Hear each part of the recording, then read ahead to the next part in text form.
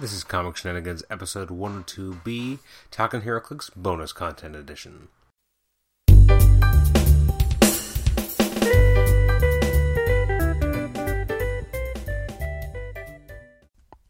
Welcome once again to Comic Shenanigans. I am your host, Adam Chapman, and this is episode 102B, Talking HeroClix bonus content edition.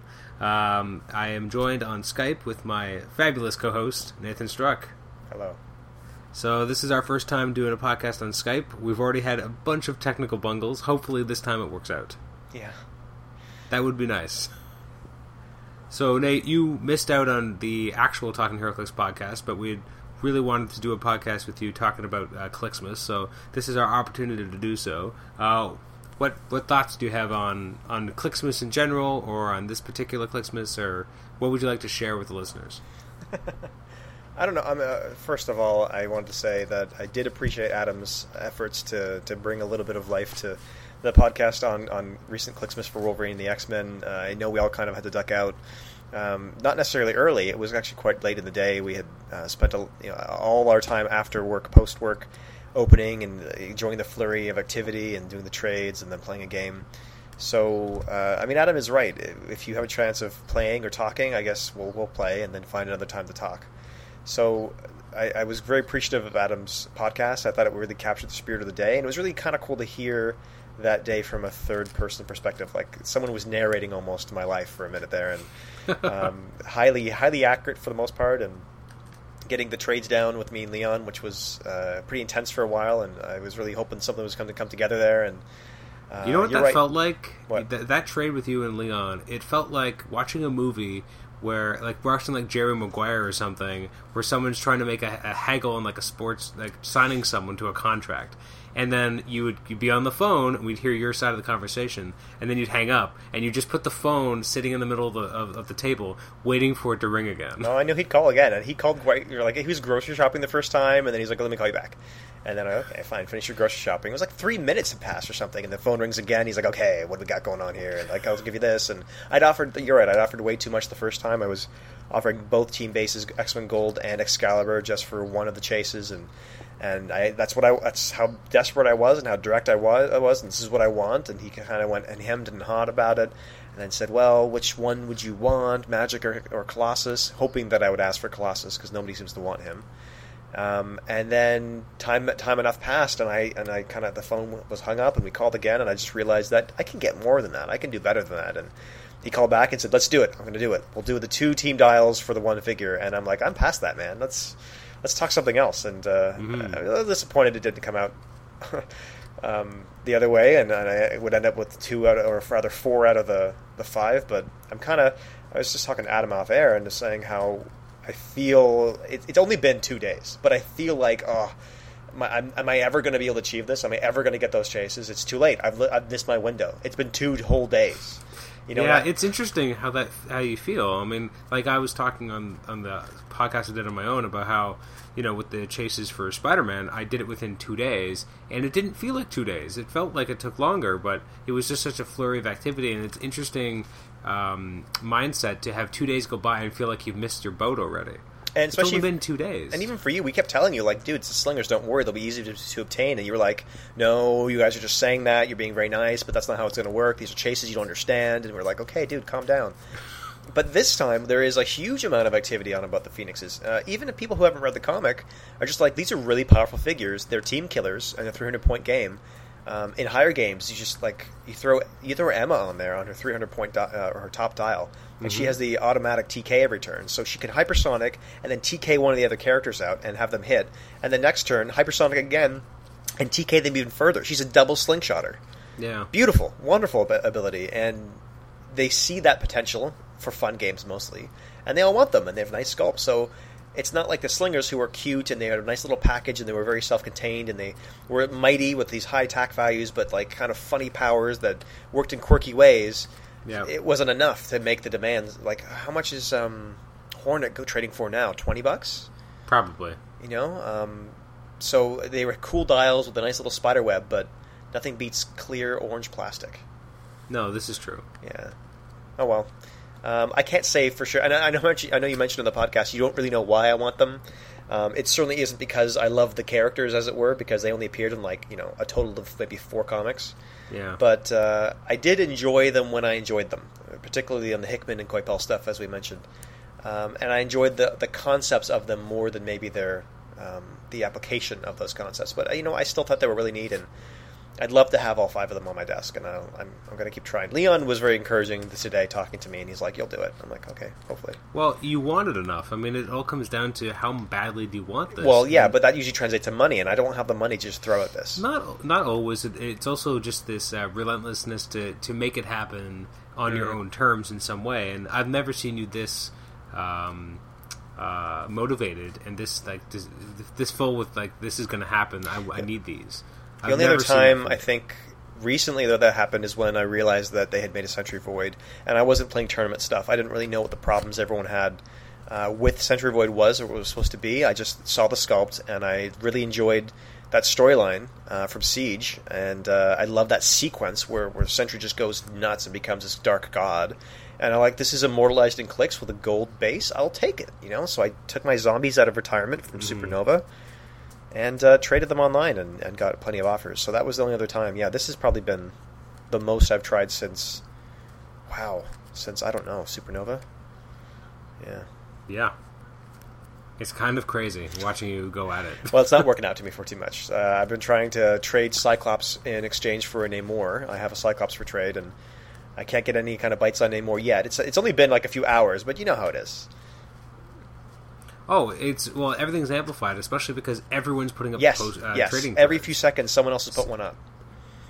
Yeah, so I mean, it's so hard to keep it up in the public consciousness and without pissing people off with ridiculous bumps, and it's definitely the flurry of activity on a release day, and it's insane.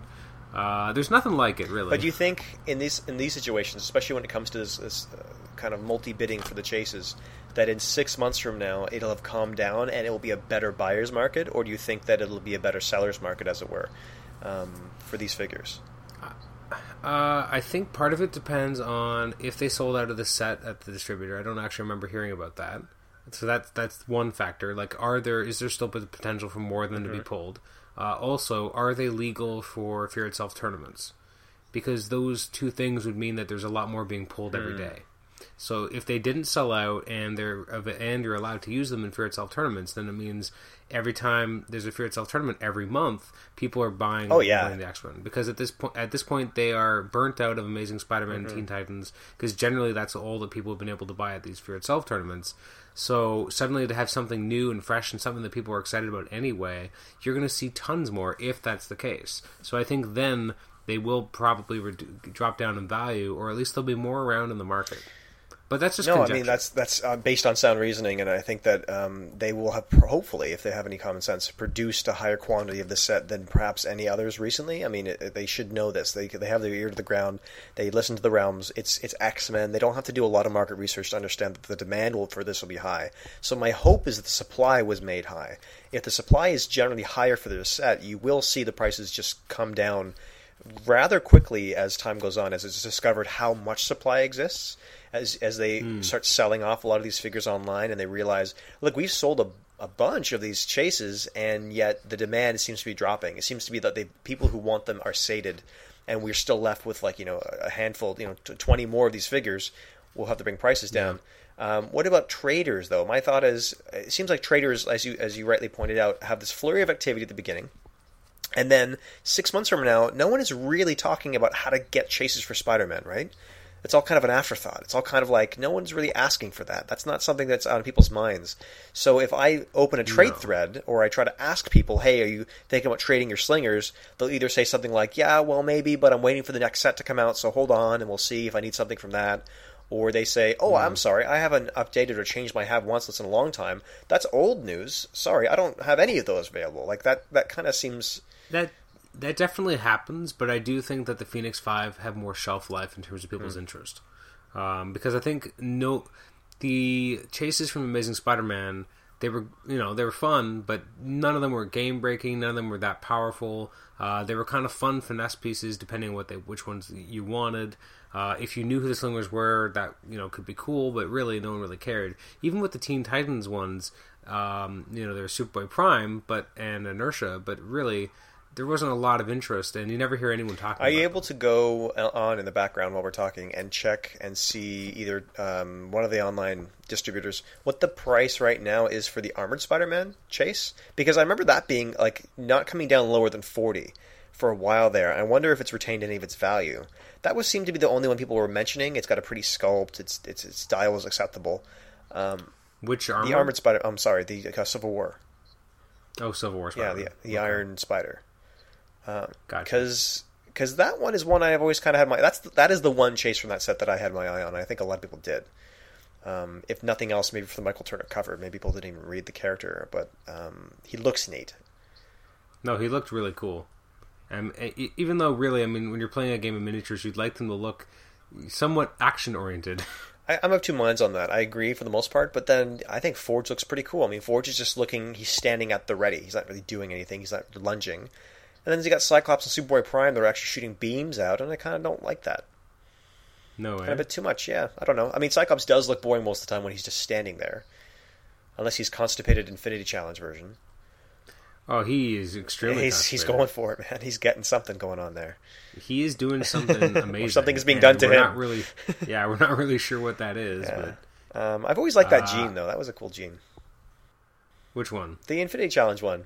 You mean the one that we basically have again now? Yeah, I know, exactly. But her hair is all wild, and she was all getting into it, and disproportioned body, but it was fun. She was cool. She was much better looking than, I don't know, Boomerang. I can't believe that they bothered making basically the same dial as they did for Marvel 10 again. That has to be the dial that, like, one of the guys, Justin Zoran, has his 4-year-old, and they're just like, look, Dad, can I do something for the... And he's like, yeah, you can design this dial, little Billy. And Billy's like, okay, I'll put 1 power on, okay, 2 powers. And he's like, brilliant, great. And what should she look like? And the kid just clicks on a file where the old dials were and says, this one? Great. That's you picked it. That's your dial. Like, it could have easily have just looked like Nightcrawler.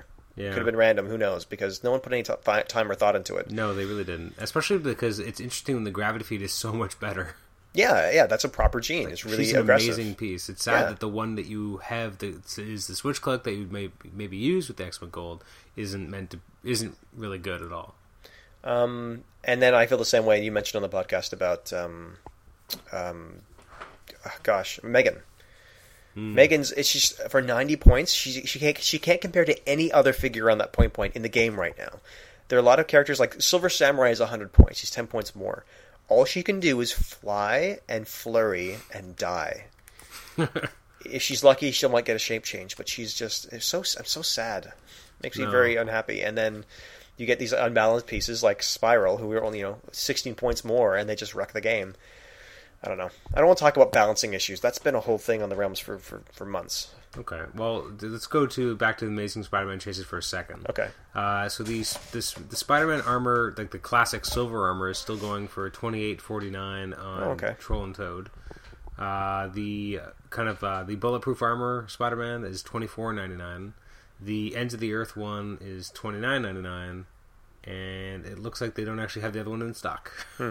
So I don't even know how much it goes for. Okay, but just wondering, just whatever. I mean, I know Ghost Rider is the thing from that set. That is the one that every competitive player needs to have, because if you don't, then you can't team him up with Spiral and a Scarlet Witch, which is what everyone wants. Yeah, I'm so not a competitive player. I play to have fun. Like, I go to tournaments and I have a good time, and I'll be a little competitive. But there was I remember a 3 or 4 year stretch where I was extremely competitive, and I don't want to go back to that. I mean, I don't have it in me to be that big of a dick. And there's more and more sets that are designed, or these pieces that are just a new way to be an asshole in the game. And a lot of people are saying Spiral breaks the game. Like, no, it's just another piece that further fractures the game. There are already enough things that have come out in the last year. Gauntlets, belts, vehicles, team bases, all these other things are so much worse. Yes, Spiral compounds it a little, but she is not the worst thing to come out. So it just bugs me, especially because at the end of the day, she's so accurate. Well, with the exception of the fact that her portals in the cartoons, or at least in the comics also, always close behind her. She can't keep them open very long. No. And the X-Men are always like, dive through quickly because it's closing. And, of course, enemies and allies can also travel back and forth through the portals. So that is the odd thing about them, that they don't close, they just remain, and no, it's only one way. Mm-hmm. Actually, only one way for... No, it's not one way. It's only applicable for your allies. They can go back and forth. Yeah. So, I mean, other than that, you're right, it is accurate. But, I mean... all they had to do is add that one restriction, like line of fire. It doesn't even have to be line of sight. It doesn't have to be range. It could just be line of fire, and then all that has to happen is you pick a map with a wall in front of your team, and that's it. That's all she can do. Mm-hmm.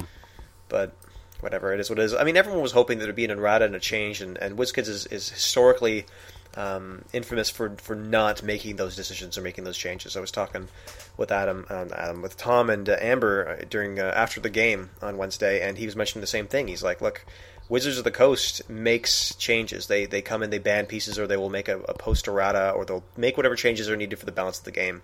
WizKids has kind of always said, no, we put it out there. We'll never say it was a mistake. We'll never admit that maybe there should be changes made to it. They'll just retire it. They'll retire it early. The only erratas that really happen are just clarifications, or, oh, we're sorry about the Battle Fury on the Mighty Thor. We'll take that one off. Sorry about that. But other than that, it's just kind of...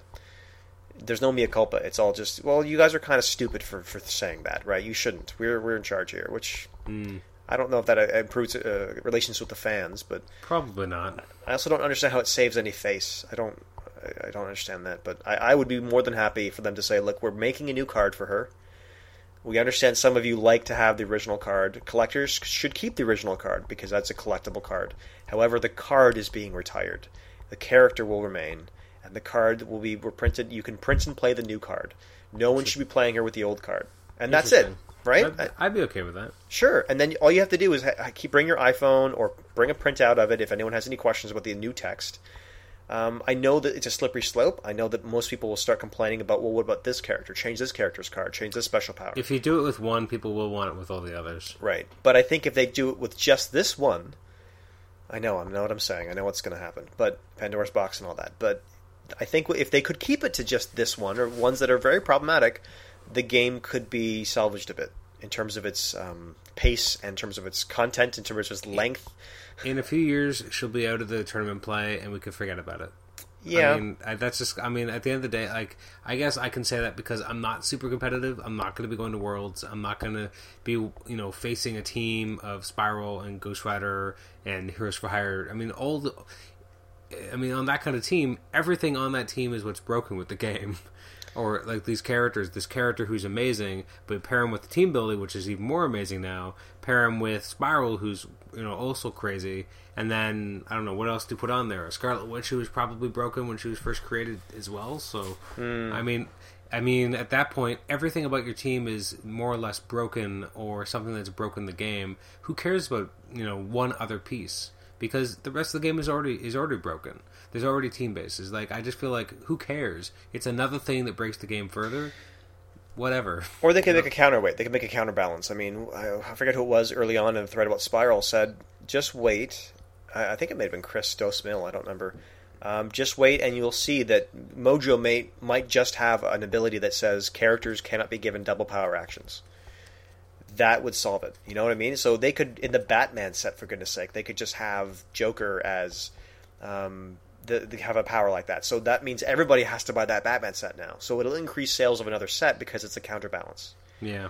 And if it's a cheap enough character, or if it's a reasonable enough character, it'll show up on enough teams that no one's going to take a risk with Spiral. And then the metagame gets really interesting because people are like, do I risk Spiral? Because if I put her on my team and someone brings that counterbalance, she's just going to be a regular character. Now, to be fair, she's an awesome regular character. She is, yeah. You could cancel out that trait and she's still amazing. So maybe not. Maybe that is what they plan to do. Maybe that's their solution.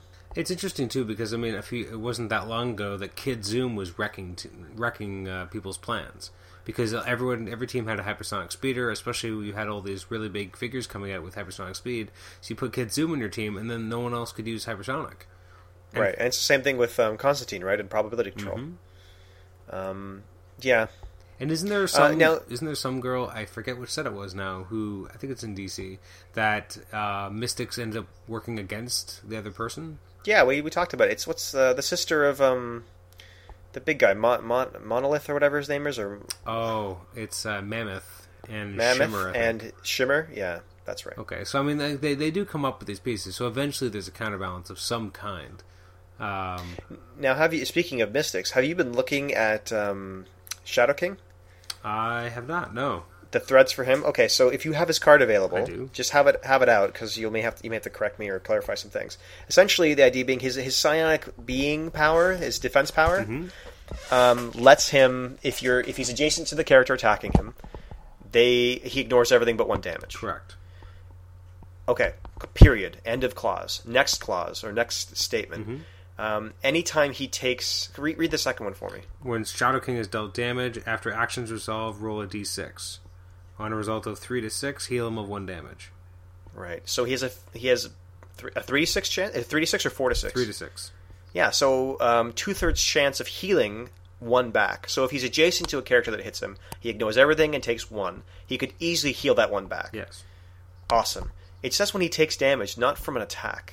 So pushing damage, Yeah. mystics damage, all damage dealt him, poison damage. Anytime he takes damage, when the actions resolve, he rolls. Interesting. And it was clarified by Normal View in the thread. Someone said, "Well, yeah, but pushing damage is applied after the action resolves, so that wouldn't happen." And Normal View clarifies and says, "No, pushing damage works during the phase of the resolution. It says as actions resolve, you push damage. It's not at the resolution of the action. So." It'll still kick in. Pushing damage will still click him and hurt him before technically an action's been resolved. Interesting. So he can heal back from that. That's pretty dirty. Yes. So you keep him. He has phasing, so you keep him next to the enemy. They can't outwit him unless they have mind control, and they just can't really hurt him unless they have, I suppose, Psychic Blast. I mean, not Psychic Blast, Pulse Wave. So he's quite a figure when you really read him. Yeah, well, I think a lot of these characters are more than they may at first appear. Which is, and some are less. Some are much less, like Captain Britain, or even Megan. Like you think that might be something. Whereas, as I said on the podcast, like I don't think Mojo is particularly good, but he's annoying as hell.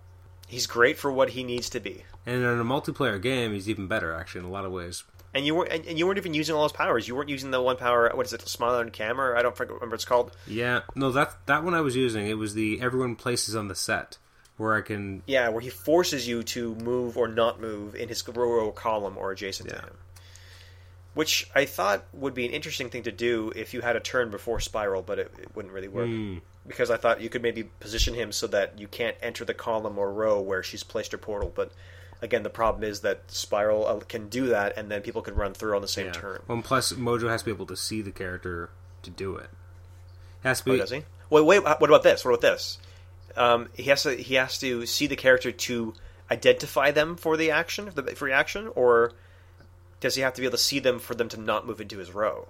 Give Mojo a free action and choose an opposing character within range and line of fire. Oh, that's too bad. Okay. That character can't move adjacent to Mojo or into either the row or column Mojo occupies until the next turn. Because I was thinking if you could just pick someone on the board like Craven does, and then say, this person can't move into my row or column, and you position Mojo in front of the portal, they couldn't walk through the portal because they couldn't enter a square in his column.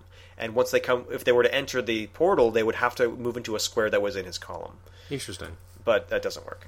Interesting, but flawed. Yeah, flawed, but it is interesting for sure. We're all grasping at straws. We're all looking for ways, aren't we? It's true. Now, I was just kind of looking at all my character cards here, and I'm thinking, like, for the most part, I think this is one of the most solid sets in terms of just not having very many duds. Especially if you just look at the base CUR, because obviously the team bases are extra characters, really, that didn't exist before team bases were in the game. Mm-hmm. So if you just look at, like, the base, CUR and SR...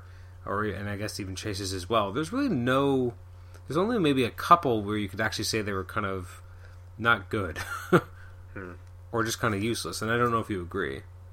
I think that's fair. I mean, old dude's articles about the different characters where he ranks them for sealed, it is only for sealed, so it's not necessarily... I still disagreed with a lot of his rankings. That's fine, but I mean, for the most part, I can see where he's coming from, even if I don't agree. And so, characters like... Hope will be scored low because they have to be because she's dependent on who's on the team. Yeah. Layla Miller was scored low. He kind of said, look, I'm sure people will figure out how to use her, but she's not the most effective, and that's fine. But they're both very neat characters. I think they're very interesting, and especially with Layla, I think there was a lot of time and attention put into her dial. and I appreciate that. And so that to me is not a dud. Even if she's not a powerhouse, that to me is a really fun, interesting character who's included. So I would agree with that. I probably would never use Legacy, but I think he's cool in the way they created him. Do you mean Legion? I meant Legion, yeah. I kind of want to use him all the time. Yeah, I know you do. You love David. I just think he'd be awesome, and I don't even care. Like I just want to throw him on teams and see what happens. Well, and there were a lot of characters I wanted to use for a game on Wednesday, but there's only so many you can use, and I was just like, look, even the Wolverine, number 1 Wolverine, I kind of want to see how he'll play. There's been a lot of people postulating how he'll play, and I printed the dial out, I've tested him, and all that stuff, but I just wanted to see in real practice, when he heals every turn, if he starts healing into those invincible clicks, it could really piss a lot of people off. But, well, again, I'll have to wait and see. I wish I was in a position to play more, but... One character I made a lot of fun of before, and now that I have him, I want to use him so bad, and I don't know why, is the Magneto. Oh, the rookie? Yeah. Well, that free Force Blast is awesome. I know, I don't know why I want to use him, and I feel like once I use him once, he'll get his ass kicked, and then I'll be like, that's why I didn't want to use him. Yeah, but he's 65 points, who cares? Yeah, I don't know, for some reason I'm kind of excited about using him, and I can't really justify why. I hate that sculpt. I know. I love the Hellfire sculpts. You're right. You were mentioning, I don't remember if it was in real life or on the podcast, how they just look cool together. Seeing them lined up there next to each other with Leland and everyone else you can throw in there would just look so cool. And then the Hellfire actual guards as well, right? Yeah. The only problem is I have this weird thing where I don't like to play figures before the bases switch to the Hulk and Superman bases, the Oreo bases. Oh. I don't like playing pre-characters with those ones because they're shorter. I know. It's just a thing I have. I feel that way about it. I do it sometimes, but I feel dirty. Really? Interesting. Yeah. I guess I get it, but it is kind of strange. But Leland is great, and I do want to play him with them. So I'm super glad that Black King and White King were released regular in the set, and they were easy to get, because I love those guys, and I can't wait to play them. Yeah, I mean, I can't wait to use them together. I mean, it should be an interesting team. It's too bad that the Emma is not the greatest Emma. Kind of the worst since Clobbering Time. Yeah, I wasn't going to go that far, but yeah. Well, I mean, what is she? She starts with like a Click of Psychic Blast and then no movement powers. Fine, okay, I can handle that, but give me something else. And then you push her into running shot kind of thing. And she's already really cheap. I mean, the sculpt's fine, but there's nothing wrong with the Marvel 10 anniversary one. No. The rookie, so use that. One thing I'm a little disappointed in, I was just actually doing some calculations to see how many points a Great Lake Avengers team equals. It's only 259. Nice. With all the GLA that we've had so far. Yeah. Not including Deadpool, of course. I wish it was a little closer to 300. Well, here's the thing. It's interesting that Mockingbird didn't get the keyword, although she definitely was part of the team, and Hawkeye did. I feel like Hawkeye... No, it wouldn't be. Are you including Squirgler on this on the team? I was. Squirgler? Okay. Are we done? Is there anyone else? We have Dinosaur. No, I think that's it. Actually, if you take off Squirrel Girl... What about Grasshopper? They did not make him, and I don't want him. Oh well, he could be 30 actually, points. You know, I take it back. If you were just looking at classic Great Lake Avengers and take off Squirrel Girl and you add on Hawkeye, it's 298 points. There you go. Look how happy you are. I really want to use that so badly right now. It's so terrible. Mr. Immortal can only be effective on, I don't know. He's a great joke character, but I kind of want to go to a tournament now. I want to go to a tournament just to use this team. All right. I remember you using him against me, and I was really frustrated, but I had a really crap team, so that's why it worked. Oh, yeah. No, I kind of want to go to a tournament and get my ass kicked just so I can use the Great Lake Avengers. That's a pretty good fellowship-worthy prize. I don't want... I would hate for people to think that I was, trolling for fellowship. I just really want to use the GLA. And obviously, no, I know you're not. Yeah. Hawkeye's awesome, so at least, there's one really great character on that team. You could ruin it and play the... Oh, it wouldn't be Theme Team, but I was going to say you could play the Fear Itself version, but that would be stupid. Actually, he has the keyword. Does he? Yeah. That's stupid. But he would make the team not balanced. And I don't want to use him. I want to use the classic Hawkeye, the one who should be on the team. Can I mod one for you and cut the cowl down so he has blonde hair coming out? Oh my god, so it's like a Thunderbolt explosion? And then I'll do the whole costume. I'll give you the sweet little crossing costume. Oh, that'd be nice. No, you don't want that. It's actually, I don't mind it as a costume. It's not the worst, I'll agree.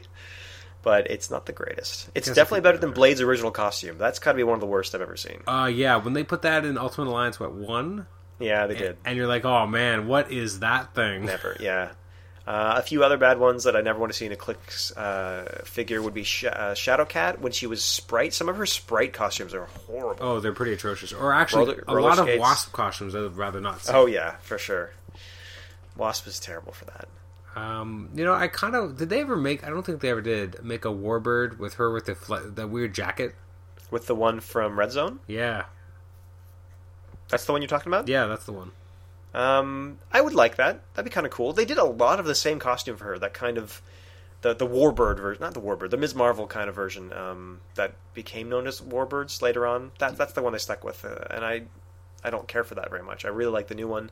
I'm excited for a new Captain Marvel costume. That'd be good to see in the game. Hopefully, they'll give her a dial that's decent. That's better than the Skrull version of herself. They have a lot of problems doing that. Doing what? Giving her a good dial. Yeah, seems to be.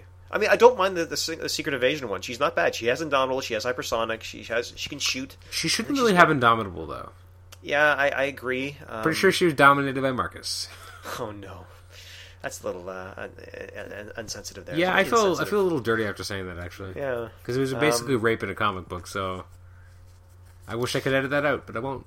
Yeah, well, but what about the new one? The one that's kind of amped up and really adopted the mantle of Captain Marvel? That might be a slightly more appropriate candidate for the Indomitable, but perhaps, but not really quite. Especially now that she's got I got cancer or something. Does she?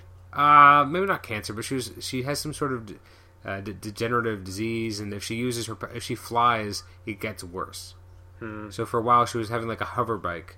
Because if she was to fly, it would get worse, and she'd start to die. I only have the first volume, and I will be getting the second volume. But now I'm worried wondering whether or not I should bother. But yeah, I will check it out. I do seem to enjoy it. Are there any other characters in this set who you're just really excited about using that you don't quite know why?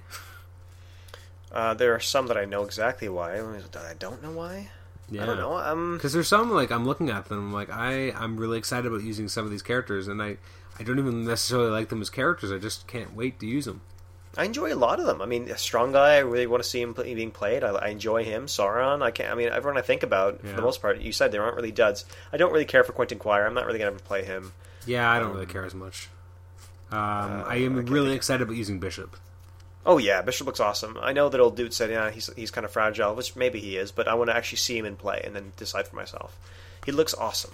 Just looking at, something I have said in the past on the show, I love character cards just because I love all the things they come up with and how they, what they decide on the powers are going to represent. And for me, that's part of the fun. Yeah, no, the names of them and the creativity they put into it. And this Bishop is pretty much as accurate as I think you can get.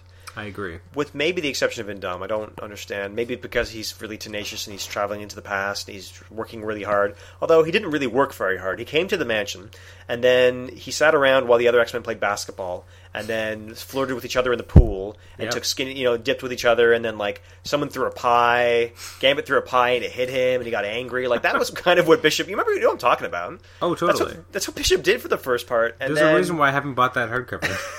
And then Fitzroy came back and they're like, oh, let's take care of this business. And then he sat around for a while and schmoozed with Deathbird and all this other stuff. Well, you did kind of flash over that. The Onslaught thing? Well, before that, there was some really good stuff back with him and Gambit in the X-Babies issue when they go to a club together.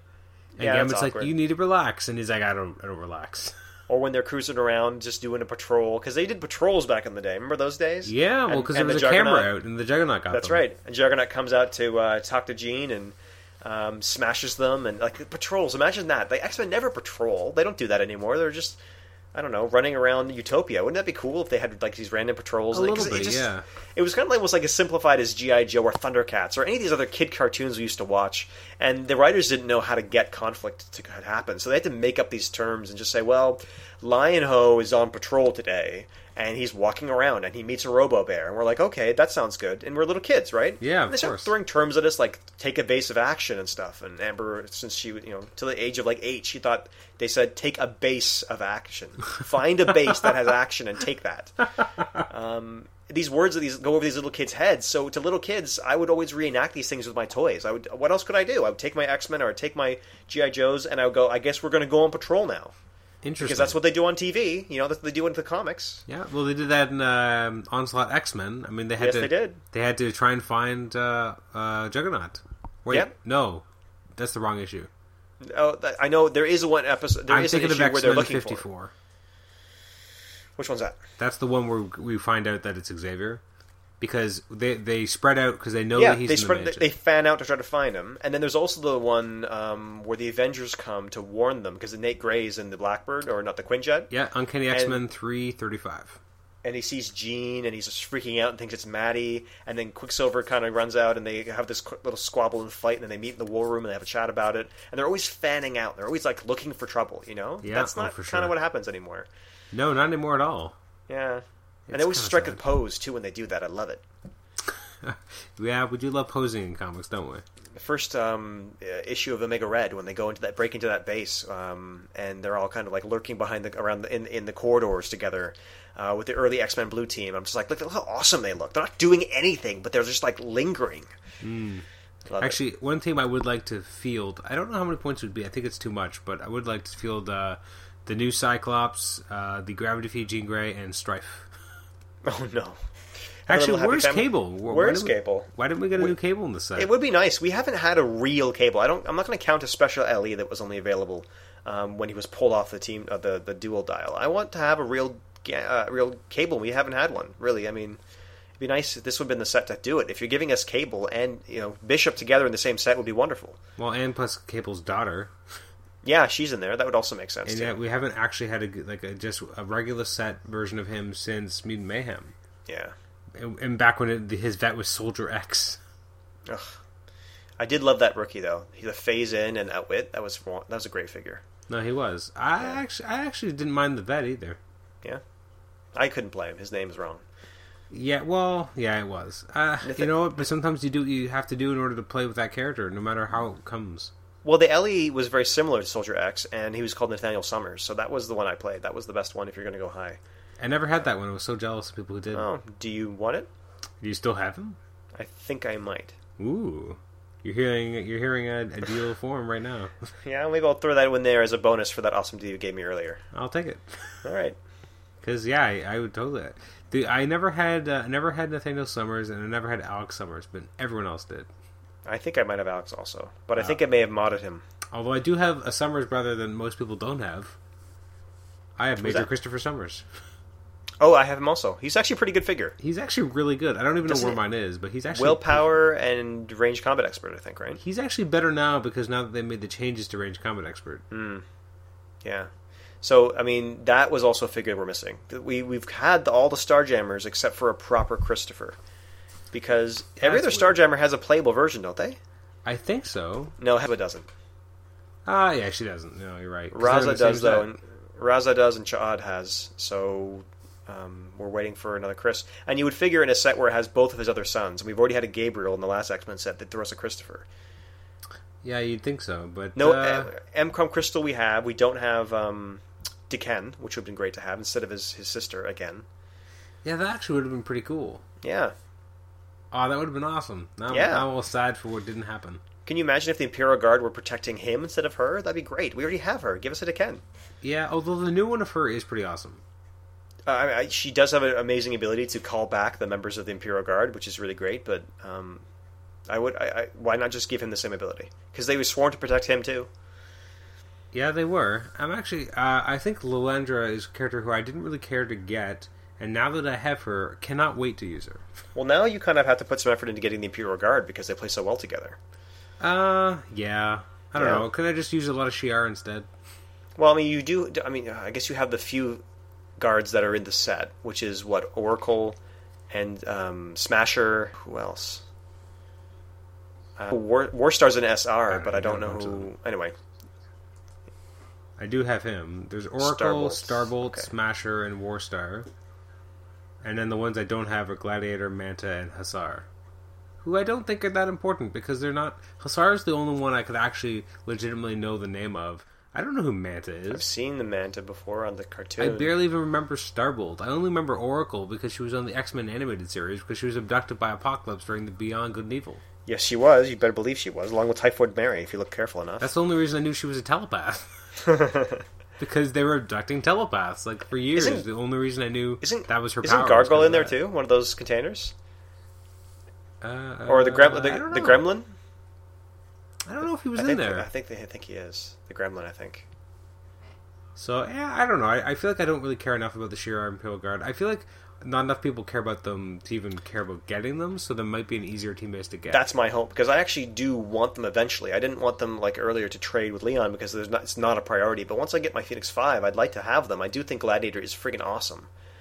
Oh, he is, and at both levels too. Like he's very playable at either level. I do like my Galactic Guardians one, the Fast Forces one, but I do prefer this one in a lot of ways, just because Running Shot. as everyone knows, Running Shot. Yes. Yeah.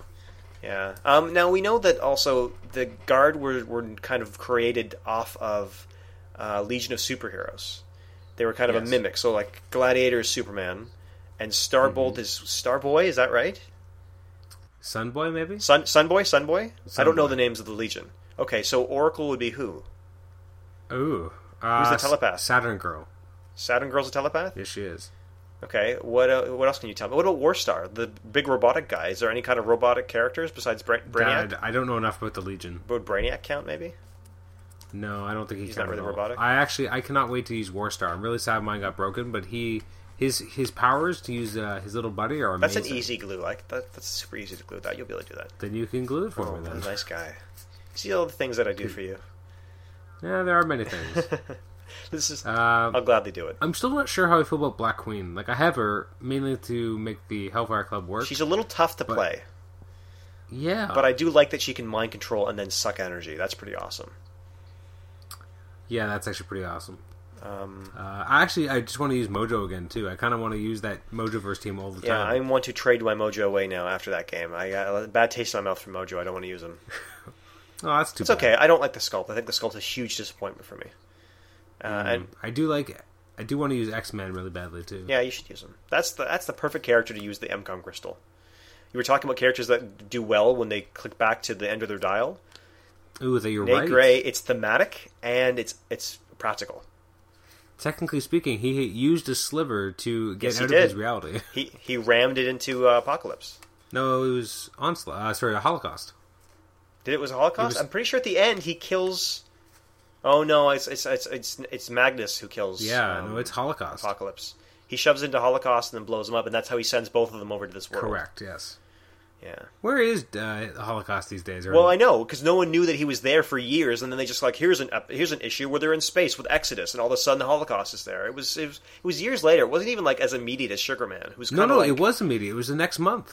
Was it the next month? It was the next I have month. that issue, but I recall it being very No. distant. In Was X-Men it not? Prime, they found like there's a discussion that there's something out there, and then in the X-Men issue that came out that month, it's basically starts with the fall of Avalon because So yeah, that's the issue. and there's that So they just pay a little bit of lip service to it and then never mention it again. toward what Holocaust doing what? Holocaust. Well, no, Holocaust 'cause- existing. No, because then he fought X-Men, and he was working for Onslaught for a while. I do remember fighting X-Men, but that was also very early. Everything after that, I don't remember ever seeing Holocaust again. Onslaught, yeah, he did work with Onslaught against Post. See, there's Okay. more than you realized. Yeah, I guess I think about it, that is actually one of my favorite issues. I do really enjoy that issue of Avengers, where the Avengers take on Holocaust and Post. It's a stupid attack, it's a stupid fight. It's kind of silly. It's just like it's weird at 90s excess, but I love how they go down to the sewers and they start helping people in the sewers, and like Thor puts his hammer to the rail and powers it to get people out of the sewer tunnels, and it's just got a lot of hope and a lot of heart to it. And Cap is there, and people are looking at him going like, how can this man save us or do anything for us? There's a god over here. There's these creatures that are just, this guy has a giant cannon. He's frying people with it. The Sentinels have taken over the city, and Cap just steps up and he shows them why he's the man. That is an era of the 90s when everyone was very cynical about superheroes and everything had to be dark and pouches. Yep. And that was still a glimmer of the true Captain America in there. And he just returned from exile, and he just returned from this terrible storyline. And he was Cap, and it was awesome. He throws his shield against, I think, Holocaust and says, like, step back. I'm here to save these people. That was so cool. I remember just being really impressed with that. So that's a glimmer of light in the Onslaught storyline. Hey, there's a lot of light in that storyline. And there's a lot of terrible stuff, too, that just doesn't go anywhere. Well, you better shut your mouth. I think if you stick to the X-Men and Uncanny X-Men issues of Onslaught, you're fine. But once you start going off that path, you pick up those Hulk issues, and you're like, why? But you read the Cable issue, and it's amazing. Cable's pretty cool. That is cool. But that's an issue of him just being awesome. Like, it doesn't really add a lot to the narrative. It's just like, hey, let's remind everyone why this guy is so cool. Well, it's also because it was, wasn't it Churchill at that point? Yes, it was. So Churchill just blew it out of the park. Like, he was an amazing illustrator. And he made Hulk and... First of all, he made Cable look huge. He did make Cable look huge. But no one cared because it looked so badass. and he had his bike with his special bike cannon that he could use to shoot Hulk, and a little bit silly, a little bit of excess stuff, but I mean, it was cool when you're at the right age group. When you're 14, this is awesome. Oh, true. You don't see that on TV. Yeah. No, you're right. We obviously grew up in that era, so we're a little blind. But we're not blind by the return of Onslaught, when Liefeld brings it back, with Loeb, and we're kind of like, this is terrible. Why is this happening?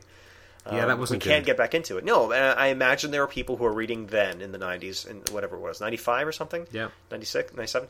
Who said that this is just garbage, the same way that we look at the coming return of Onslaught and say this is pandering, this is not a story, this is terrible. And, I mean, to be fair, there are lots of other storylines since then where Marvel has had cool team-ups and fought villains that have been much better.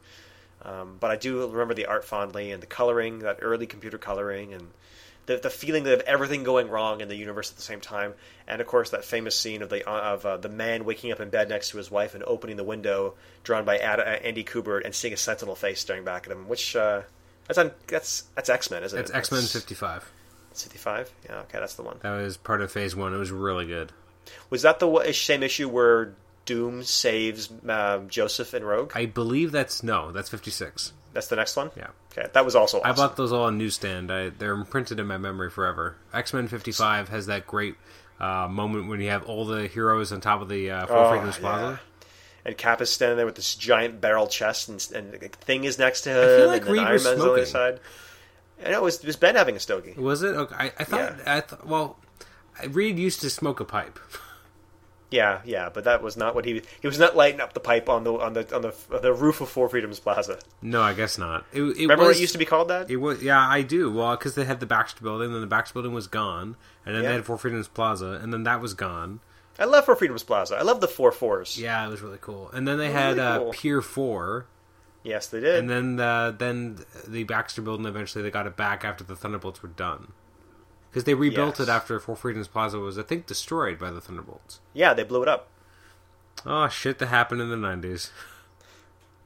I could just read those comics again over and over again. Could you? It was my favorite era in a lot of ways. Like, I know things got better in terms of better written and, I don't know necessarily better illustrated, but it takes me back to a sense of wonder back when comic books were still fresh and new for me. And these characters are still so exciting, and I had never seen, Iceman and Human Torch next to each other. Oh yeah, and those word bubbles. I just love the flame bubbles for Johnny and the icy bubbles for Iceman. Those were really cool. I don't know why they went away from that. There was nothing wrong with it. It was nothing wrong. It wasn't broke. You should not fix that because. No, I agree. And there's just a lot of stuff that back in the day, again, I always harp on this, but I love narration bubbles. The editor's notes. Mm-hmm. Sorry, I meant editor's notes. I love editor's notes because I love the sense of continuity, because continuity doesn't have to be a shackle.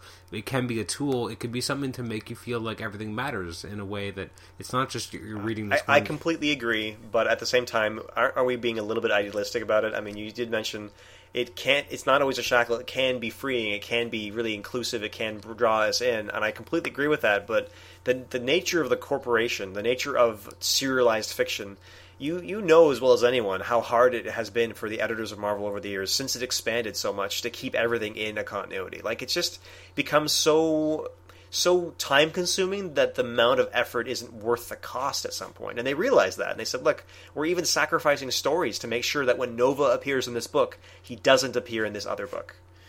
And I remember that era. I remember what it was like to see those bubbles and that's one of the things that brought me into the Marvel Universe. It really was. That set it apart for me from any other media, and no one else has had that attention to detail that I can recall in any other form of media. No, you're right. For years and years and decades. And it's like the same books your dad could have read are things that could still be referenced in your day. That's Doctor Who doesn't even do that. No, they don't. Actually, it's set up in such a way so that it doesn't have to. Right. There are some other shows that attempt that, like Star Trek, but even Star Trek is younger than the Marvel Universe. So it was a cool era, and I know why they stopped it, and I kind of don't care anymore now because they stopped it.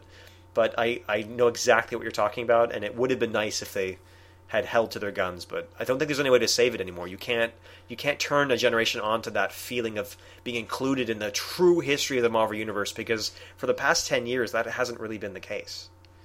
No, and well, also, I mean, I think part of that also is that there used to just be less titles. True. Or maybe not, but like it just felt like there was less kind of like titles had their own identities and they did their own things, and they weren't always being part of giant crossovers.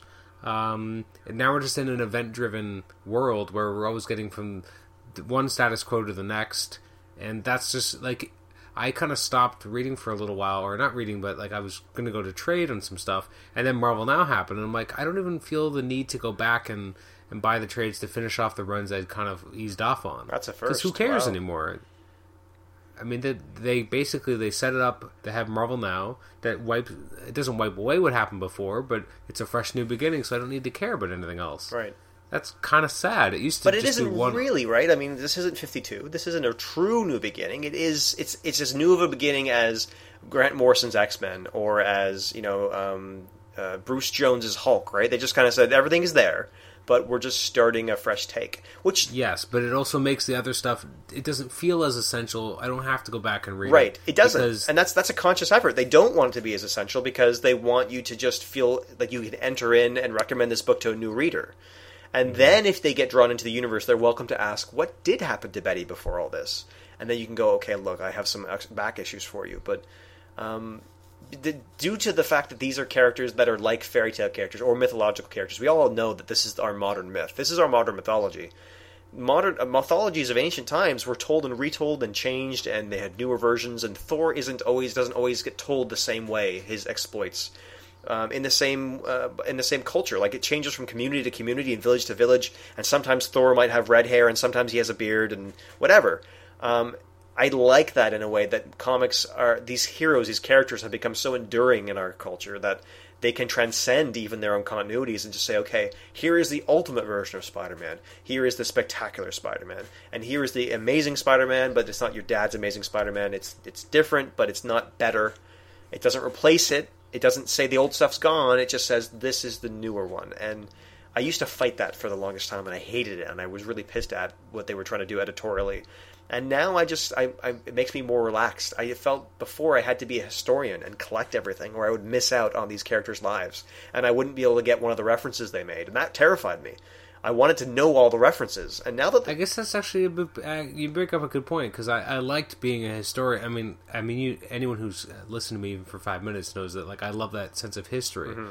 That's what I loved about comics. I mean, that's what I love about medium that has been. I mean, in a much weirder way, I watch one soap opera now, and I like the sense of that. There's a sense of things have happened, and getting pieces of this 25-year continuity. I find that interesting because comic books used to give me that, and now they don't in the same way. Like, I mean, Spider-Man used to be the kind of the one bastion of they would reference old things, and I like the Spider-Man kind of soap opera itself of it being this long running serial and being able to kind of know what's been going on in that world, and then they keep mucking around and changing continuity, and then it's not the same. Well, and they kind of have to, right? Because they paint themselves into a corner by saying, this is drama, and the readers really like the drama, and it's important to keep escalating that. So what can we do that's more dramatic than killing Gwen Stacy? We've already killed her dad, and that was a really emotional issue, and I think we can step it up. And so we're going to really pull the tears, jerk the tears of these readers, and we're going to kill her off, and we're going to make a huge kind of nemesis out of Green Goblin. They do it. Green Goblin also dies. Great. So now these characters are all dead. We want to bring them back 10 years later, or 20 years later, or we want to keep using these stories, or we can't get rid of these intellectual properties. We want to reuse them and milk them for more money. And so the corporate wheel turns again, or a new editor-in-chief comes in and says, look, when I was 20, I read this story. I thought it was amazing. I think this generation should also read about the Green Goblin, and I'm not talking about Harry, and I'm not talking about Phil Urich. Let's bring Norman back. And they do, and they think, look, you know what? This is what the Marvel Universe needs. Remember those days when we had a Norman Osborn? And then they kill him again. And then they kill Harry again, or then they bring Harry back after Brand New Day, and then they don't really mention where he's been, and then they send him away again because they don't really have to do with him, because they're just trying to recycle these characters, and they can't let them go because they're corporate. They're a property, and they also can generate profits. So they have to keep going forward. They can never end and give a conclusion to anyone's life. Jumping back on Phil Urich just for a moment, a comic book came out this week. It was the new issue of Superior Spider-Man, and it was all about Phil Urich as the Hobgoblin, and he takes on Spider-Man, which Spider-Man basically, Otto as Spider-Man, outs Phil Urich as being the Hobgoblin. And so everyone knows his secret now. Anyways, it's just interesting because they actually had a panel where it was the media of the Marvel Universe basically reacting to this news. And then they make mention of the fact that, he used to be the Green Goblin. Did they? Yeah, Someone and it was remembered actually used. And I'm like, that's kind of nice. He was briefly the heroic Green Goblin. Yeah. And then I forget which character, but one of the characters from the Loners was mentioned as well, talking about, he kind of was going off the rails at one point. Yeah, he was. He goes crazy in that. So I again, that made me feel like, oh, there's that continuity I like. Speaking of continuity, didn't we start this talking about HeroClix and it's become a comic book episode? Yeah, it's a little bit of everything. People who've tuned in for HeroClix stuff are going to be like, oh, man. Well, a brief diversion before we go back to our original topic, or at least wind it up, or whatever we want to do. The Ultimate Universe appears like it might be ending. They have Hunger going on right now, which I don't know if you know about. No, but I mean, Ultimatum was supposed to end the Ultimate Universe. More so. Hunger is the regular Galactus of the 616 is now in the Ultimate Universe. He has basically absorbed the Galactus swarm into almost like armor, and now allowing him to hopefully feed better or more efficiently. Now, there's been promos that after Hunger, there's this Ultimate Comics Cataclysm, and it appears like one of the solicits mentioned that Miles Morales is headed to the regular Marvel Universe. Okay. How do you feel about that? Okay, fine. I mean, he's a cute character. I only have volume 1 of that story, but it's enjoyable. I'm fine with it, whatever. There's no Peter Parker, so I would, my position. I think Peter should have been allowed to rest and be with his Uncle Ben and be with Gwen and be happy with them, with his family. Is. Well, he's not allowed to do that because he has to babysit Ock and watch Ock make moves on his girlfriend or / wife. Or he's got to come back to the Marvel Universe before the new movie comes out. So That's more likely. Yes, my feeling is I would love if Miles came in and took over for Peter and they ended Peter, but they won't. No. Well, at least for now, Peter is gone. I mean, the Ghost Peter's gone. For now, until he's needed to come back and be another Deus Ex Machina. I know. It's too bad because I'm actually really liking Otto. I mean, they're painting it into a direction where, eventually they have to get rid of him because, Otto... It does feel like Superior Spider-Man has become a comic where they're big... the standard claim of everything you know is going to change, and it feels like every issue actually does change something in a big way. And they actually are building a tapestry where you're like, where could they possibly be going with this? Because it's not like they're just adhering to a simple status quo. They are changing it constantly. And I like that because it keeps you on your toes as a reader after years of ennui where things don't change, or having promises of change but then going right back to it. At least for a little while, it makes it more exciting. This is funny because weren't you just talking about how it was too much with the Marvel Universe? They keep changing the status quo too much and they'll let it sit and don't let it rest, and now you're saying the opposite? A little bit, but because it's on a micro, it's a character. Uh-huh. It's not the universe as a whole. This one character is going through development, and his role is changing a little bit in what he's doing in his approach. It doesn't feel too much because it's first of all, it's a microcosm. It's one character as opposed to a whole line, and so I think, and that to me is a big difference. I mean, you're allowed to change one character and let him develop. It's when you are doing it just for the sake of having an event come out. Superior Spider-Man is just kind of doing its thing. Whereas, we have Infinity happening in the Marvel Universe. There's going to be Inhumanity afterwards. There's all this crap. And some of it's really good, but it's just more stuff. Now, speaking of Ultimate stuff, Ultimate Miles Morales, Ultimate Spider-Man comes out in Amazing Spider-Man and is released as a HeroClix. He's the only Ultimate character released in Amazing Spider-Man.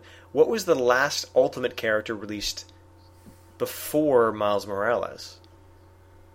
I have no idea. Are you okay with them bringing more HeroClix from the Ultimate Universe, or would you like them to just kind of let that go? I would like them to let it go. Because we thought it was done a long time ago, once they basically dropped the Ultimate's team ability and the X-Men team ability, Ultimate X-Men team ability, and said, okay, it's Avengers Initiative now. Yeah, I think the last time we saw it was probably in the Avengers set. which is Yeah. what 5-6 years ago now. Yeah. So And at the time, it was still somewhat relevant, but now looking back, like I would never want there to be that much Ultimates content. I don't think no one cares. no, and plus, if they're going to go with alternate universes, I feel like they should do them as subsets or like little 10 gravity feeds. I'd rather have like an Age of Apocalypse I gravity. was about to feed. say the same thing. Everyone wants that. Okay, everyone doesn't want it, but I think there are a significant amount of people that want it, and people who just like X-Men, who've never read or don't even know what the AOA is, they'll kind of go, "Well, okay, this is an interesting version of Nightcrawler, or well, we have that one now, but or Sunfire, or Morph." Oh, Sunfire, just to look at him. Yeah, he's so cool looking. Like it's interesting. Like I would totally buy that. I mean, it doesn't need to be this sub theme. I mean, they could do action packs again, or they could do this kind of stuff where or like a starter, and instead of it always being a movie starter or something weird, just give me a cool, accessible starter with some characters that I really want. Well, the Batman set, the Batman TV show set, isn't that kind of like a mini little action pack? It is, but that I don't have any interest in at all. No, yeah. And then they have this Avengers versus X-Men thing coming up, and the thought there is, it's the new tournament kind of style themed event, and they have the Phoenix 5 out already. Who's left to release for that? Is that going to be a release? They're going to have prizes, aren't they? And some people are thinking Dark Phoenix, a Cyclops might be in there, and we'll get a few figures that we haven't had a chance to get. Is anyone really missing that we need? I don't think so. We have Hope. I guess we can't get Cable because he wasn't in that series. Maybe the new Nova? Like, it just seems like, why? We already kind of have everybody. That is a good point, and I hadn't really thought about it, to be honest. And they're going to have to do some kind of prize. If there's anything like Fear Itself, or forget that, even like Batman or Infinity Gauntlet, they've got to do something. So, no thoughts on that, eh? Like, I honestly don't know who they would do that would really be relevant. And actually, thinking about this being the Wolverine and the X-Men set, it should have just been called X-Men, because it doesn't really have any characters from Wolverine and the X-Men. No. You want to do it, didn't you? Well, I didn't... Well, no. Well... I mean, I'm just saying, like, I feel like Rachel Summers, she's in Wolverine and the X-Men. Yes. But she's not as the Phoenix, which is the version we got. She's a much cuter version in Wolverine and the X-Men. Yeah, so like, there's just... And I would have liked to have more of the students. I would have loved to have a Brew. Oh, I knew you were going to say Brew. Of course. I mean, like, there are a lot of students that they could have made. There's the Five Lights. There's a lot of characters that would be more Wolverine and the X-Men. If you're actually going to call it that, I feel like it should feel more like that book. Whereas really what we got was X-Men from the 90s. Well, they've done this before with Chaos War. It was originally supposed to be called the Mighty Avengers, and that would have been a fantastic title for it, because it was an Avengers set.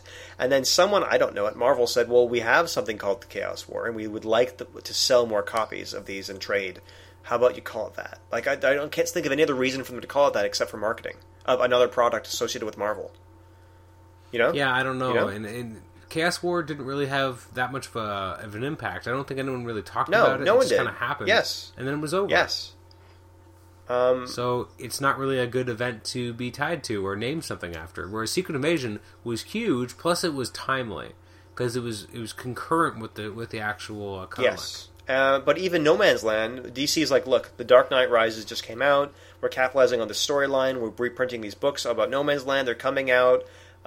We have the novels as well, Greg Rucka's novels. We want to kind of cross-promote these things, so why don't you do an event about that? And that seemed to kind of match up with the buying season in and around or after Christmas, kind of picking up on the dovetails of that movie from that summer. It was last summer, wasn't it? Yeah, it was. It was. So that seemed to make sense. But again, I mentioned this in the threads.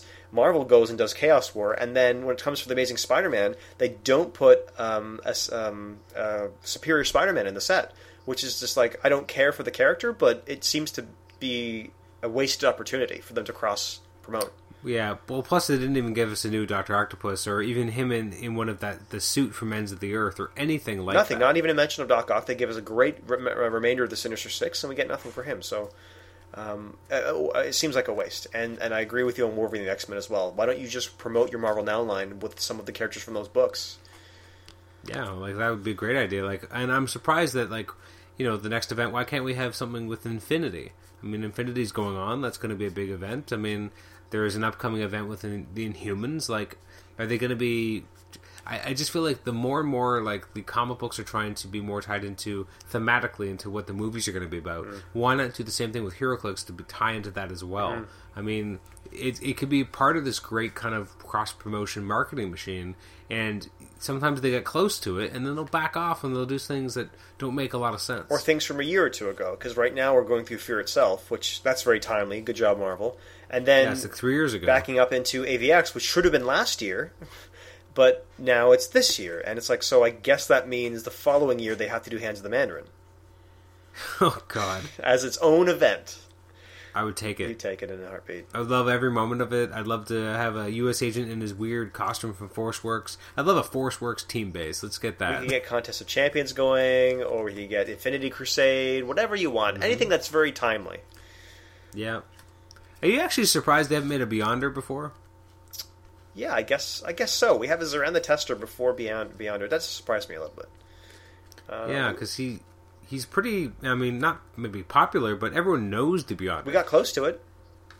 With Cosmically Empowered Doom from Supernova. Yeah, that's a long time ago. It is, but that's as close as we got to it. Now we have the Beyonder Empowered Doom, and we have the Silver Surfer Empowered Doom. That's pretty cool. Plus, don't we have the Curse, who was he the one who was empowered by Beyonder? You mean Curse from Thor? Curse, yeah. Was it regular, or was it supposed to be him after he was empowered? I thought he was just empowered during that storyline. I thought beforehand he was empowered by magics. I can't remember now. Beyonder empowered a lot of people. He did. Well, he kind of threw it around, and then he dated Dazzler. And shoot, and he gave Daredevil his sight. Wouldn't you like to have that? A sighted Daredevil click. Well, technically, S.H.I.E.L.D. can do that too, because there was actually a storyline where S.H.I.E.L.D. gave him his sight back, then wiped his memory, and he thought he was someone else completely. I think you're just excited to have a click of Daredevil as Ben Affleck, and then getting the Batman version of Ben Affleck, and have them to play on the same team. Can we talk about that for just a moment? The keyword could be poor castings. You know what? I'm actually okay with him being Batman, and part of it, and I was reading a Newsarama article, and it reminded me of something, and I'm like, yeah, of course. I mean, everyone thought Heath Ledger was going to suck as the Joker. I didn't. I was the only one, apparently. I thought, this is actually what we need. We need someone who's going to take the character in a different direction. I was very optimistic. You are the only person who thought that. I don't understand why. Whatever. I had pictured what I hoped he would do in my mind, and he actually portrayed, he superseded, he did better than what was portrayed in my mind, but that was the kind of Joker I had pictured. I pictured, really weird makeup, kind of muted purples, but nothing over the top, and, stringy hair that was green, but not dyed perfectly green, just getting away from the horrible 60s kitschy, campy version, and I was so happy that he just kind of exceeded my expectations, so I guess I'm the outlier, but okay, fine. So everyone thought that was going to be bad, and then it was good. People thought Ryan Reynolds might be good, and then that was a terrible movie. Maybe not Ryan's fault, but I understand that casting isn't everything. But I think that there's enough of a certain, I wouldn't call it typecasting for Ben, but there is a certain amount of expectation associated with him, and he's not exactly been a mute member of the Hollywood community. I don't mean that he's not outspoken. I just mean that he's kind of been a little bit of a braggart or a little bit of a loudmouth at times. So I think that's gone away, though. I think that he had his early 2000s explosion as a leading man, and then he kind of disappeared for a while, and then he kind of reinvented himself as this director, writer / And I think that's the problem. He's not the actor he was anymore. Maybe he's better, but he's a director. He's moved on. I don't think that kids will see him as cool. I don't think that teenagers will know who he is. And I don't think that young adults or older adults that remember him from his earlier career will certainly necessarily like him for this role because they're used to him from the Chasing Amy era, Dogma era, where he was just kind of a loudmouth and, say things in interviews that offended people or pissed off people in Hollywood. So yeah. I don't know who he's appealing to as Batman. He's apparently got you.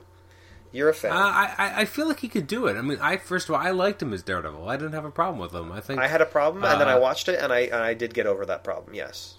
I think he could. I think what I like about him is I think he can be serious. I think he could have the gravitas that we want from a slightly older Batman because I feel like he can't be year one Batman because he needs to be a Batman. Okay, who knows make him year himself. 3 Batman. He can't be. No, I don't want him to be year 3. I want him to be year 10. He can't be cracking knees, Batman. Come on. I just want him to be able to take on the Man of Steel as presented in Man of Steel. Like, that is a very powerful version of Superman who destroys cities with his fights. You need a Batman who can somehow be able to stand next to him, and he doesn't look like a wimp, or doesn't look like, why would you even bother with him being there? And I think that he has the gravitas that he might be able to present that, but at the same time having the charm to make the Bruce Wayne character work. I don't think I know of a better casting choice, but I'm going to say I think there's a better casting choice out there. Even if it's an older actor, they're welcome to pick an older actor, but I don't see him as Bruce Wayne. And it's harder to see him as Bruce Wayne after you've already seen him as Daredevil years ago, anyway. I don't know. I don't think it is. But I think I've seen enough of him. I think he's really gone somewhere as an actor where he's able to actually... he's steered... I think it's interesting that he's actually taken on the role, just because I feel like he's steered away from this kind of stuff. And now he's going right back into the zeitgeist. And, I mean, kudos for Warner Brothers. If you wanted people to really pay attention to what you're doing, and you're already playing catch-up to Marvel, first of all, announcing Batman and Superman in one movie, that's a good first step. I mean, you got everyone's attention. Everyone's wondering who's going to be cast as Batman. You pick a controversial choice that no one's expecting. You have people interested. You have a lot of people saying, I don't like this, and I want a petition to change it. But at least you have people talking. People care. They may be worried about it and freaking out, but at least you got people interested. You know what the other way to make people care is? To make good movies. Yeah, well, that's part of it. Start with that, guys. But you have to get people into the seats first. You have to make them interested, to bring them into the theater. Then you make a good movie. But part of it is just getting them there. Getting them, I think that they'll get there because superhero movies are a thing. They're a genre now, and people watch the new superhero movies. And the title alone should be enough to get people interested. I don't know if Ben Affleck is necessarily going to grab them. And again, it depends on the demographic, because certain age groups won't even know who this guy is, and so they don't care. I think it's aimed... my parents don't know who Ben Affleck is. They don't care. I'm sure yours don't. And my mom likes him. Does she? Does your dad know who he is? Does he care? Does he anyway? Yeah? Oh, yeah. Well, he watched Armageddon and some of Old Oh, Fears. my gosh, he was in Armageddon. And Pearl Harbor. I mean, he was in all these movies. People watch these movies. Why don't they just put Bruce Willis in there? How about that? Yeah, it's a little old. I'll take that as a Batman. You know what? He wouldn't be the worst. Oh, my goodness. You just take anybody. I want someone who I believe would be a grizzled... I kind of want Dark Knight Batman. Do you know who's titillated beyond all belief at this choice, don't you? Who? Kev Smith. I don't know if he would His be. buddy, Ben Affleck, is going to be able to portray his favorite superhero of all time. I'm sure he had Ben over, and they had a good few blunts together, and just cried and laughed and ate nachos and cried again and just high-fived. What's interesting to me about this casting is that, I mean, there was a lot of reports earlier when they were talking about Justice League coming that they were trying to get Ben Affleck to direct it. So it's interesting. Maybe this is part of their step to do that. This is part of their plan for Kevin Smith and his buddies, his cronies, to take over Hollywood. Well, that wouldn't be the worst thing that It would be if Jason Mewes decides to get back on camera. Yeah, do not care for him. No, I don't really care a lot for him. We just went away from clips again. Okay, back to clips. How likely is it going to be for a Batman Superman small set to be released? I think it's a guarantee. Well, yeah, I mean, it is 2 years from now, so I mean, it'll happen. I mean, they do movie sets now. Yeah. They come out with every movie. Isn't there a Thor: The Dark World set already been announced? Yes, it was, and it has a Sutter set, which makes me upset because I went and bit the bullet and bought the Superman set and then gave away the figures. Leon still owes me that money. And I could have bought Thor instead and been a little happier with my purchase, so I feel a little bad about that, but whatever. I'll live with it. I mean, and there's probably going to be, a Captain America Winter Soldier one next year. There's probably going to be a Guardians of the Galaxy one, which I will totally buy, because I didn't get Groot when it first came out, and I kind of like the idea of having the movie versions. I don't know why it's the one movie versions I'm okay with. As long as it looks good and it doesn't look like a movie thing, I might consider it. But for the most part, if it's a movie even styled, I can't touch it. Movie Iron Man, can't play it. No, I can't do it. And then next year, maybe they'll do a Days of Future Past.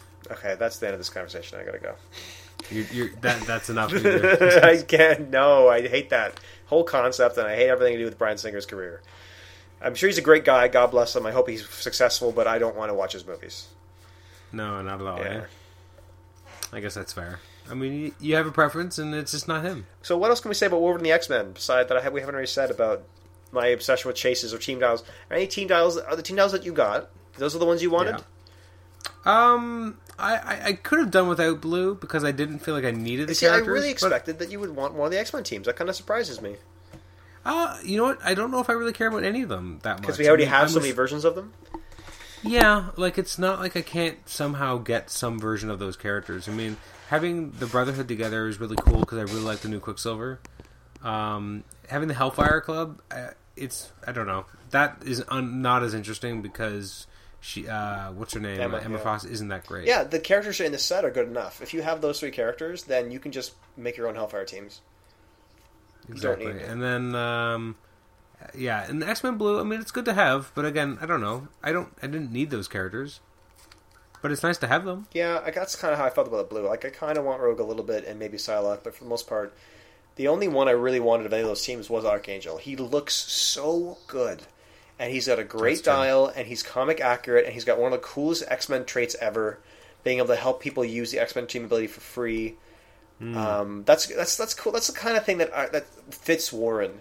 He is the support. He is kind of like always been, even in his darkest times, he's been a piece of like the soul or the spine of the team. He's been that, avenging angel who can swoop down from the skies and grab you and pull you out of a fight. Or, he's been one of the least powerful characters for a very long time. True.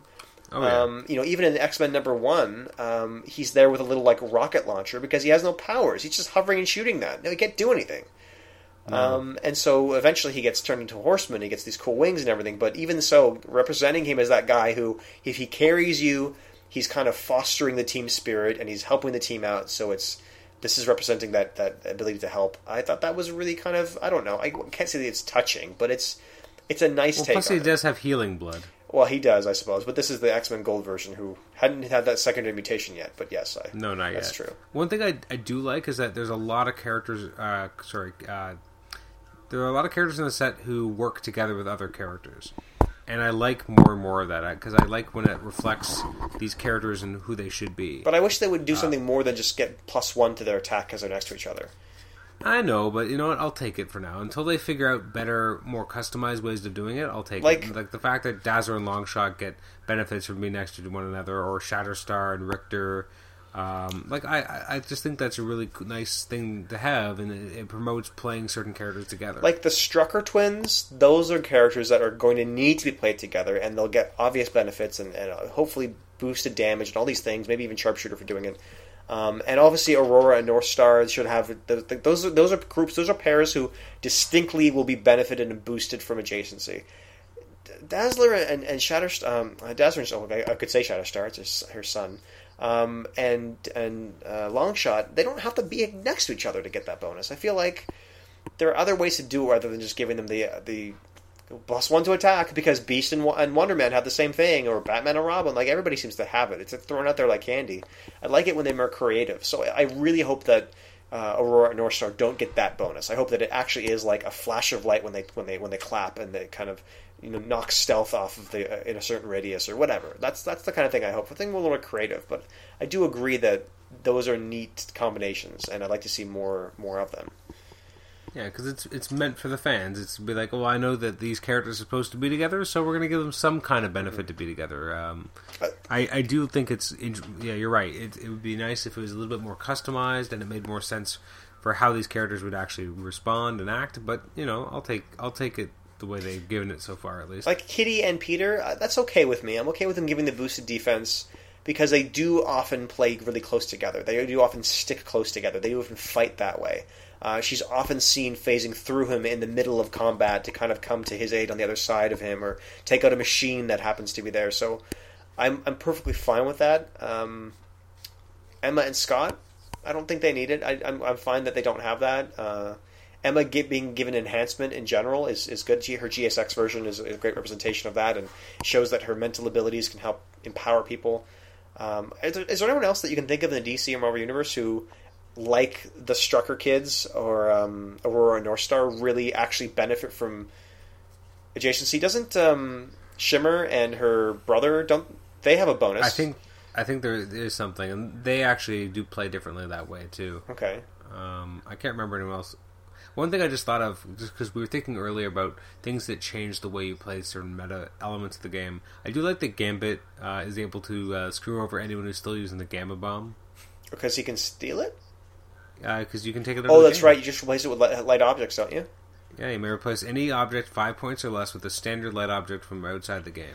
Yeah, he's cool in that way, but he has too many points. I just don't... It's just not Gambit, you know? No, I know.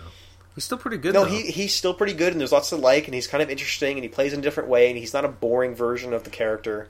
I wish they could just have packaged him in a way that he came in under 100 points. Because the last one was like 90 points, wasn't he? Mutations of Monsters? He was 90, And exactly, that was still a bit high, people were saying. So, I don't know. I think that it's a little odd that he's almost the same number of points as his girlfriend Rogue there. And she's supposed to be, Ms. Marvel Light. I don't know. That kind of rubs me the wrong way, and it's just a fanboy thing. It's not anything to do with the game. No one who plays the game for the game cares what I'm saying now. But I wish that he was, not whatever. I think he's more points than Cyclops, isn't he? He is, yes. A bit much. It does seem a little weird to be more points than Cyclops. Like Nebula and Catwoman also have similar abilities of to do with theft or playing with objects on the game, but they don't come in as high, and I feel like it's neat to be able to play them on teams because they're not taking up such a huge point total, so you can enjoy their trait, and if they happen to die, okay, whatever, but they'll get in there, they'll sneak in, they'll do a little bits of damage, and they're fine. Gambit's up in the region of kind of primary attacker, and I don't picture him being that. I like him more as a standoffish kind of guy. Well, you like the explosion where he's like 50 points. The explosion, if they kind of... that's a little bland for me. A little more creativity would be good, but, I mean, even just with the way that energy explosion has become, giving him a running shot at a certain point, running shot and 3-target energy explosion with, 5 range would still make him pretty cool. I would even like him to give him the ability to either target into stealth or throw cards down so that they explode like time bombs. That'd be kind of cool, too. He often does that. No. Well, yeah, no. He's often taking a card, he'll charge it, and he'll leave it. There's a very famous episode of a cartoon called the X-Men animated series, where they leave a card behind, and then the Sentinels come, and they say, "What is that object? It appears to be the Ace of Spades," and then blows up in his face. Fantastic. That actually was pretty awesome. Yes, it was that awesome. the final decision? Yeah, it was. And that's the same episode where Wolverine is fighting in the dark with his shirt blasted off. Oh, yeah. A friggin' that's awesome episode. Still had his mask on, though. Oh, you got to keep the mask on, then no one can know who you are. That's one of my favorite episodes of that series. Ain't that enough? Great episode. Fantastic. The Bravero was the first to die. Yeah. Oh, what a great delivery by that voice actor, too. That guy is an amazing Yeah, actor. I know. I'm sure he's nothing like I picture him, but I picture him looking exactly like Magneto. Strong-shouldered, built, wisps of hair across his chest, little touches of stubble, long flowing white locks. I just imagine him as this powerhouse, because he's probably like a paunchy little guy, short, stocky, balding, but... I'd rather not know what he looks like, because I feel like that'd ruin the illusion. Did it ruin it when you met Xavier? No. No, it did not. All right. For those who don't know, I actually met the voice of Charles Xavier from the X-Men animated series. He was a client of my bank, and one of the people I worked with was his financial advisor, and I'm like, no way. Like I recognized the guy's name right away, and he came into the branch once, and they told me that he was there, and I'm like, I'm a huge fan. He's like, oh, from what? Rodavin Lee? Or I'm like, no, X-Men. And he's like, oh, of course. I'm like, that's... Of course. And because, I guess I'm the right age group, right? And then as he was leaving, he ducked into my office. He just looked at me and said, "My mutant powers are sensing something." And I'm like, "That's amazing." Oh my goodness! If you could have stopped him and recorded like a greeting on your cell phone for. Oh, for sure. If I had had the chance, I would have called home and had him leave a message or something. That would be so cool. You've reached the Xavier Institute. Leave a message if you dare. Yeah. And the best thing I always thought was interesting that his ex-wife was the voice of Jean Grey. Oh, is that right? Yep. Oh, okay. So, I mean, these are all Canadian voice actors who most of them have drifted away into obscurity, but there's always a hope that we'll be able to rally them together and bring them to a con one of these years. If it hasn't happened already, I've never heard of it. I don't think anyone's ever really... I mean, obviously some of them, have been around, but for the most part, it doesn't seem like there's any real... If they could get them together, if they could get a handful of them together, not even all of them... I would just flip my lid. I would absolutely come to that. I would pay a large sum of money to come and listen to the panel. I really would. That's my childhood. I would listen to Actually, it would be cool to have them at a panel and just do a table read. Oh my gosh, Adam, you're plugging on my heartstrings. That would be so nice. That would be so good. Like, wouldn't that be awesome to see? Wow. There'd be so much cheering. Oh, it would be incredible. The energy in that room would just be palatable. It would be incredible. Now, here's a question. If you had to have them table read one episode, what episode would it be? I really like the first episode. Well, there's technically 2 episodes. I really, really like it. There's great lines. Like, how'd you do that? With style, Petit. With style, Yeah, that's true. But there's no Magneto in that episode. That's true. That is hard to take, but I don't know. There's a lot of good stuff in there. I don't know if I'd pick a Sabretooth heavy episode, because I don't know if I want to hear his voice that He's often. great. He's a great voice, though. He's good for the character, but I don't know if I'd be like, I don't know. I guess I'd have to say Beyond Good and Evil, all 4 parts. How about that? All 4 parts, yeah. I want to hear... Why don't you just pick Dark Phoenix second while I you're want at to hear it? Sinister scream, George, open a portal. Somebody, open a portal. What about just to see the episode with Wolverine and Jean Grey talking and her being like, Scott's waiting for me. Yeah, that's a great episode. How badly would you like to see that? Any of that done stuff. live? It doesn't matter. Even if they don't do a whole episode, they could just read a few lines. Because you can find on YouTube, anyone who's listening who cares. The voice actor for Rogue, you can look it up, and they have someone who she does some. She does some lines, and she does them from the script, and it's been like 15, 20 years. And she could just say them off the top of her head, because I guess that's the good memory she has as a voice actress. Well, I was watching. About the idea of memory and people knowing that. I was watching. I went to see Star Trek: Best of Both Worlds, that 2-parter in theaters, because we were celebrating the release of one of the Blu-ray sets, and they had a little making of documentary, and they had the woman who plays, I guess, Shelby, Officer Shelby. Oh, good. Who is the blonde, and she was saying, to this day, I still remember this line of dialogue. And she rattles off this complex, something about which system anyway. And then they showed the shot from the original show, and then her just sitting there just rattling it off. She's like, I can never forget that. I had to study it and remember this particular line, and that will be with me until I die. So I'm sure it's like that with some of these actors. They have these moments, and I don't know. For sure. I was looking at a lot of the special features for Seinfeld, and the actor who plays Jay Peterman, he's the same way. They actually do that. He's being interviewed, they're talking to him, and they're recollecting events from the show, and he starts talking about some of his favorite lines, and they do the picture-in-picture, and they show him in the show doing it, and him in the studio saying it just verbatim years and years later. And he does it several times, so maybe these are people with good memories, but there must be something to it when they have to memorize these lines and then do them on the day. It kind of sticks with you. It gets embedded. Especially if they're good and memorable lines. Especially if they please you. They bring pleasure to you and you think they have value, so you keep the words in you. And that's one of the joys of literature and love of literature, because taking a fine set of words from any author and making it part of you, it goes with you in life, and at the most opportune moments it can come out and it can bring other people joy. So that is a kind of a lost art. People used to memorize poetry. They used to memorize pieces of literature. That was a skill that was encouraged and even demanded from educated individuals. And now people just kind of... there's a line from a song that's not very good, but the line says, the poets let a generation down. Our poets in this generation aren't poets. We don't listen to poetry. We don't talk about it. Our poets are musicians, and often they aren't even very good lyricists, but people memorize lyrics. That's what we memorize. And you can... That's an interesting point. You can see someone sitting there twiddling their thumbs waiting for the bus, and you'll see them mouthing words to a song or humming along to a song that isn't even playing because they know the words. It's just too bad that more people don't have memorized lines from Wolverine and the X-Men and the X-Men the Animated Series and any of these cool cartoons that we love.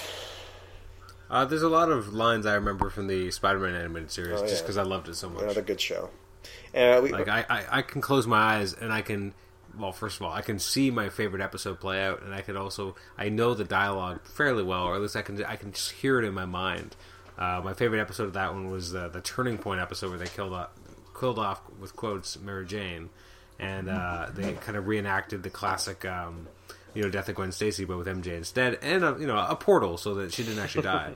But I just remember that episode so strongly, and just I can hear Norman Osborn's, his dialogue in my head all the time.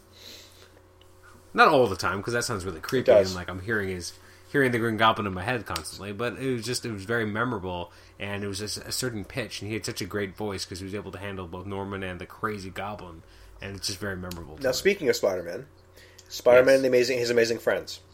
Yes. Thoughts? You like them? You care? I don't really care. I mean, they're fairly good figures, but I feel like it's just one of those things where I'm not going to ever get it, so I don't really look at it. It's kind of like with a lot of the con exclusives that come out. I give them a glancing look, and I'll kind of be like, oh, okay, Superman, Wonder Woman are amazing, or Trinity of Sin, that looks like a lot of text, I don't care. I'm never going to own these things, and for the most part, I'm probably never going to encounter them, because in Canada we don't really have any conventions to go to get these kind of figures, so the likelihood of ever seeing them or in my everyday life is so low that I just kind of look at it, I'm like, oh, that's happening, and then I move on. They don't have them at Fan Expo? I don't think so. They never have in the past. The WizKids doesn't have any support. Get on that, WizKids. Justin's around. I know you're listening. Get on that. We need to get some cool convention stuff, too, because this is a big city. It's a huge con. It is a huge con, but there's no presence. Well, they can promote their product. I don't understand. Canada is a big enough market. They can promote their product some more and encourage the industry here. I don't understand the mentality, but whatever. I'm not Justin. But I think the figures are pretty cool. I look at Spider-Man the first time, I'm like, whatever. I don't know if I feel about this. But the more I look at that dial, he looks as close to being the best representation of Spider-Man I've ever seen.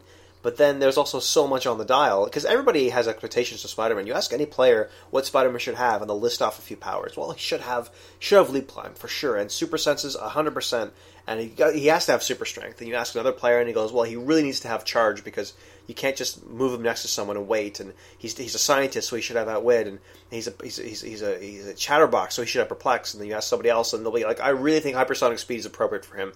Hypersonic speed was perfect, and he should have improved movement, ignore characters, and it's just the list goes on of all the powers.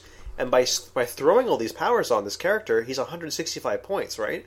Oh, he has to be indomitable. He has to be able to shoot in combat, his webs, and he's too many points. 165 points. It's just like, okay, I mean, it's more appropriate than giving Batman 200, but I still think that that is the realm of semi-cosmic. That's the realm of going towards Magneto. So for that reason alone, I kind of go, I don't think I'd play Spider-Man 165, but that collection of powers, that assortment of powers, does seem to represent him very well. But you're right, I'm never going to get him. I just thought that was... And Firestar's a beast. All of her damage is penetrating. Unbelievable. She's Pyro now. When did that happen? That fire became penetrating for everything? Was that Pyro who started that? Was that what happened? I think it was Pyro, because Human Torch has never had it. No, yeah, Human Torch has always kind of been a little crappy. I guess we're kind of overdue for Fantastic Four. I guess you're right. They kind of sparsely placed them in the super rare slot for a few sets since was it started in Captain America, where they gave us Galactic Guardians. Yeah. But it doesn't really feel like I don't know. I guess we have had them recently, but they weren't that memorable. Whereas the FF the Future Foundation starter, yeah, they were okay. But the FF starter was probably the best version of the Fantastic Four that worked together. And the game has advanced so far since then that the only one who's really that playable is Thing. I know Mr. Fantastic's got a great built-in brilliant tactician, but that Thing is still... I mean, he was so unbalanced for his time, and now he's come into a game, and he's not top tier anymore. He's medium. He's good. He's playable. But it's amazing how... He's extremely strong, but you're right. He's not going to be... people aren't going to be groaning about him. They're going to be like, oh, he's good. Yeah, I remember him. That's fine. Like, no one's going to say anything about it, because they're just going to turn Spiral's portal on and come and jump you in the face, so they don't care. Yeah, that's what they do. And we were all like, oh man, he could take tokens off other characters. This is crazy. And the wording was terrible, so he could take tokens off of himself. And he was like, wow, what is this ability to take tokens off people? It's unheard of. This is unbalanced. And then later on, they just change leadership, so people are doing it all the time. Now it's not a thing. We don't blink about it. We don't care. So he's not special. To go back, I guess, yeah, you're right. Spider-Man is just too expensive. But he does do a lot of the things that we wanted Spider-Man to do. Yes. There's nothing about him that's wrong. It's just he's a little expensive, and you don't think of Spider-Man as being more than half your force. I do like the ability to give... to me, I know sidesteps everywhere, but to me, sidestep should really be given to characters who are so fast, are so quick and nimble, they should be moving around every turn, even if it's just for free. I don't understand why anybody who has any kind of training or an X on their belt or just happens to be in a comic can get sidestep. I'm waiting for Mary Jane with sidestep. Because Well, I mean, doesn't Miss Lion have it? The dog? it seems like everyone has it. I like it in like Flash and Quicksilver and Spider-Man and Toad. These are the characters I think should have it. I think hypersonic characters, I think it's a perfect example of they can move when they move and they can attack, and even when they're not moving, they're vibrating or they're jumping around. So Spider-Man should be sidestepping. Absolutely. He's a bouncy character. Toad, absolutely. I love sidestep on those characters. Speedball. Dazzler? No. No. I don't get it. Nightcrawler, I'm fine with that because he's a Banfer, so or he's a teleporter. So he starts off with hypersonic, the new one from Excalibur. He takes a click, he goes into sidestep. That's great. That's fine for Kurt. He's an acrobatic character. Jubilee, no. You know, no. Like, why does Mirage have it? Because she was in the danger why does room? Cyclops have it? Like, He's a running shot character. That's what he is. I have no problem with sidestep, but Beast, I'm okay with Beast. Even the Shi'ar soldiers have it, although they call it military march. I'm like, that doesn't make any sense. No, they're not. They don't have extra energy or more erratic behavior. They're not super fast. No, Shatterstar having it, I'm okay with. Okay, okay, he's on the border, but fine. But everyone kind of has it, and Xavier's going to have it when he comes out. He'll be wheeling every turn. It just says wheels, right? Well, Takes the brakes off. Have you seen the Wolverine movie yet? No, haven't yet. No. Okay, well, I won't say anything then. Okay. Anyways, I wonder if anyone's actually counted up all the actual amount of pink powers. Like, I guess someone probably has, but in terms of how many characters have sidestep, etc. Oh, there are so many people, Adam, that you know of, who sit at work all day and are bored, and they go on the realms, and they're like, "What shall my project be today?" I had a job that was so boring that I would sit there, and I didn't have internet at the time. It was taken away at my desk because it's horrible for employees to have internet. I took out sheets of paper, and I started to write down from memory all of the set lists that I could remember. Wow. And I got through quite a few of them, and I got very close to complete on a few of them. I never 100%, but I was pretty impressed. I'm like, wow, this is pretty good. So that's how bored I was. Impressed or sad? Well, it was a sad thing to be doing, but you got to give your brain something to do. So I was just, HeroClix. I'm going to put down everything I can remember. So I'm sure people have gone through and counted all of the pink powers in every person. We're all kind of statisticians, it seems, HeroClix players. Maybe there's a lot of commonality between us and baseball fans. I think so. More than we'd probably care to admit. Well, this game, half of it is about memorizing stats and memorizing dials. The best players know exactly what's coming up on the dial. Yeah. No, I'm just going through a bunch of cards. I mean, the fact that Smasher has both charge and then sidestep, but the explanation for his sidestep is basically charge, which is forward lunge. Yeah. No, I don't. I have no problem with the power. I think it's wonderful. I wish that they had more of a vision or a goal for what they hope to achieve with the powers. Because even Precision Strike, I think it's actually, seeing it in play, it's a bit overpowered. I would like if it added... Yes and no. I would like if it subtracted one from the dice roll of a Super Sense character. Make it harder for them to dodge, but just because Dazzler has laser beams doesn't mean those lasers are going to automatically hit Spider-Man. Or not automatically, but that he can't really dodge them. Or his super senses don't kick in. Or that Daredevil can't tell she's doing what she's doing and dodge it.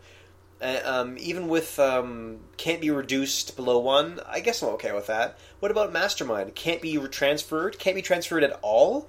How about can't be transferred beyond, it has to, they have to at least take 1 damage. That's kind of how I feel the power should be. You can't transfer more than 1 over more. How do I want to say this? You have to at least take 1 damage if you're using Mastermind or if you're reducing. And Super Senses, it's a harder time to dodge. Because when you were shooting me with Dazzler, when I had Nightcrawler, it was brutal. You're just like, I'm going to shoot you. I'm like, okay. I can't do anything. I'm Nightcrawler, and I'm just going to sit there and take it. Because I don't know. Do you feel that way at all, or no? Because I agree with you. I love Invincible. I think it's a wonderful addition to the game. I do think Precision Strike is a little overpowered. It's just because the fact that you can't do anything about it, and you can't evade it, and it's just happening. And it's okay if it's on certain characters that, like, maybe it's in their dial, or they're a character who's known for precise strikes, like Deadshot or something like that. But or even Deathstroke, but instead they put it on everybody, like Dazzler. Like, really? Yeah, there's some characters who really deserve it. I mean, really, Dazzler deserves Penetrating Blast. Sure. I mean, I think that would be almost more accurate. Penetrating, but low damage. Yes. That's what I mean. Like, she can pierce, but she's not going to bludgeon you for 3 damage. But doesn't she start with 3? Precision Strike, I mean, it should belong to characters like Karnak. Like, that his whole power is he's able to find out where you're most vulnerable and then give you a precision strike in that spot. So Karnak would be like the best candidate for this power. Right. But that's also represented by exploit weakness. That's true. Right? It's a little bit of both. Because does Karnak's strikes avoid you from using your super senses? No. They just can hit the weakest point when they hit you. That's true. Yeah, I guess you're right. It's just I don't know. It's a way around certain things. It's basically giving an exploit weakness for super senses. And Mastermind, which maybe the game needed. That's fine, but I don't know. I don't think it needed it, because I don't think a lot of people use Mastermind that often. And a lot of people just depend on super senses, and super senses in the best of times is only going to happen, 1/3 of the time.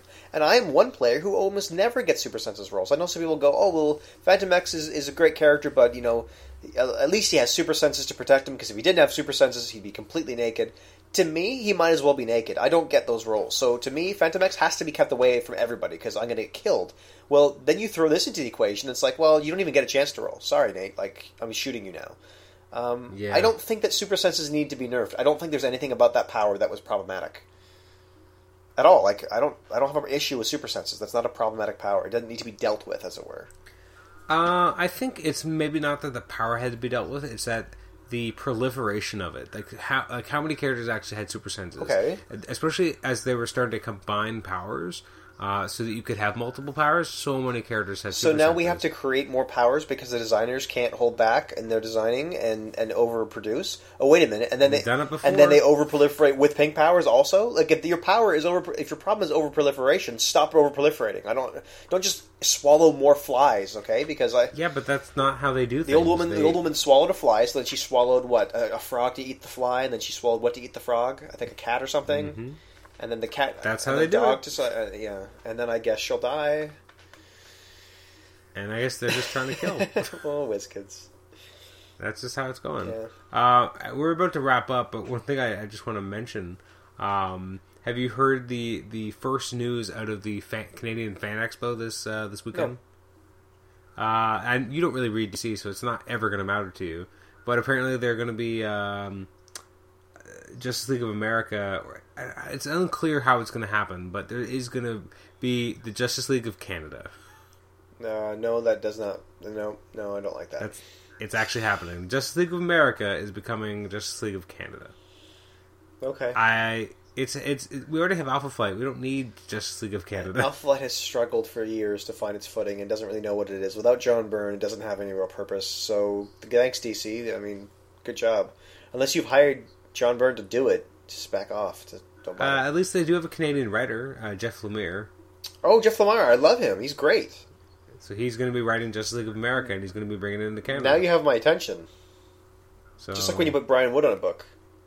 Yeah, put Brian Wood on something and it gets a lot of people's attention. So it's interesting. It's still stupid, but I mean that's good talent to have. However, it looks like the artist who's going to be on it is going to keep you away from the book. Steve Dillon? Mike McKone. Yeah, okay. No, I won't touch it. You're not a fan of McKone? Not a McKone fan. I think at least he's the... It's a little... I haven't read the entire article, but I just saw it. I'm like, well, that's interesting. Great. Any Clicks news beyond the Borg spheres today? No, I don't believe so. That's not real Clicks news then. Oh, take that, Star Trek fans. I have nothing against them. Have you seen the Canada Post designs for our Superman stamps? No, I haven't. Is that to honor Siegel and Schuster? I guess so. Oh, okay. Well, it's the 75th anniversary of the character, so they're giving him, and because of his Toronto roots, they're giving him some stamps. So there's 5 stamps. It's pretty. I mean, there's 5 of them. The first one is the most classic kind of, I believe, Superman #1, not Action Comics 1, but Superman #1, where he's kind of doing that in the air kind of jump. Are they all Golden Age?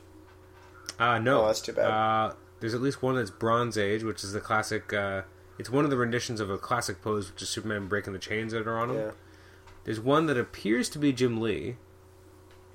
Actually, I think there's actually a list here. There's Superman #1 by Schuster, Superman 32 by Wayne Boring, Superman 233 by Neil Adams, Superman 204 by Jim Lee in 2004, wow. And one from Superman Annual #1 in 2012 by Kenneth Rocafort, which I can't stand. So it's just interesting, like a little thing. I kind of want to buy those stamps. Yeah, me too. I agree. That'd be cool to have them. That'll be collectible, especially for stamp collectors in the States. That'll be a big collectible thing. And apparently, people with Canadian addresses can pre-order them. Very nice. And one of the covers, although it's not actually one of the stamps, is the... oh no, it looks like it is the cover to Man of Steel. The John Byrne miniseries where he's ripping his shirt open. Right, yeah. Okay. So, it's kind of a nice little thing. I mean, for those who aren't Canadian, too bad. You already have everything else. You can email Adam at Comic Shenanigans and ask him to send you some, but he won't respond.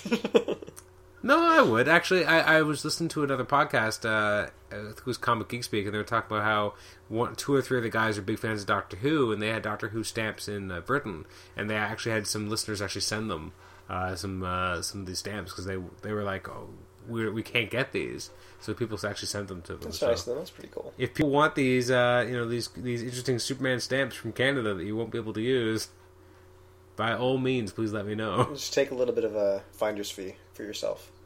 They can have the stamps. So, how do you feel this first little Skype conversation went? I think it went well, but we won't know. The proof is in the pudding. Yeah, so hopefully this may never air. This may never air if it doesn't work, but or it might be slightly. I think it'll take some fine tuning, but at least we're on the road. All right.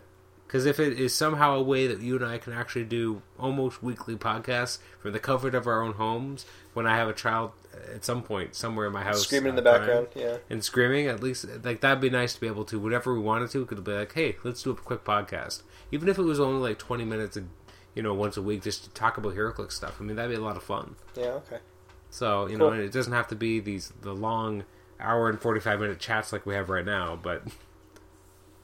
Whatever. You gotta let pent up, okay? So this is your release. I guess so. Well, I did an hour on my own, so.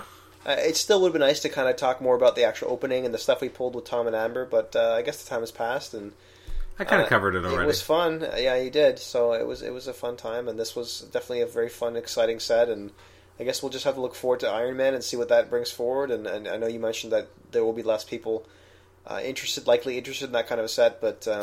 It's not going to have the same level of interest. Alpha Flight, though. I mean, I got my eye on Alpha Flight. I think a lot of people will. Yeah, but I don't think a lot of other stuff. And I think as much as I'm like, oh man, the Melter, that's awesome, no one else thinks that. Okay. So this is the kind of set where I will have no problems not buying a case and then being in the pickup pieces where I want them. Yeah, I'm probably going to buy a Siwa or as close as I can get from someone. It's just now that I have a child in the way, it's probably not going to happen, so... That's alright. As long as you have some clicks, you're good. That's true. Just a few. Just shoved into the basement. Anyways, this has been episode 102B, the Talking HeroClix bonus content episode. Thank you, Nate, for being on the show. No problem. I am still Adam Chapman, as always. You can email us at comicshenanigans@gmail.com. Like us on Facebook. Rate us on iTunes. Please, we need more ratings for iTunes. And you can also post in the HC Realms thread that we'll put up for the episode. So thank you for joining us, and we will catch you next time. Bye, guys. Bye-bye.